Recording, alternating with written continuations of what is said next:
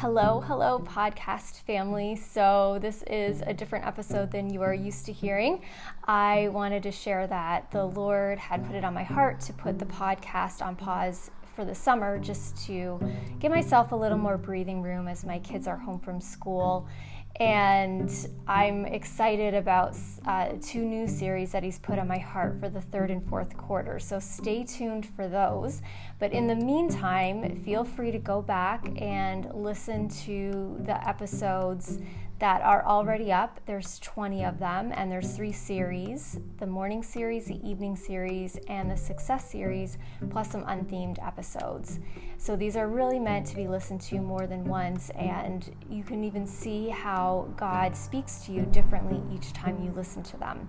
So I wish you the best over the summer. Prayers for health, safety, joy, peace, all of those things, and we'll see you back here in September.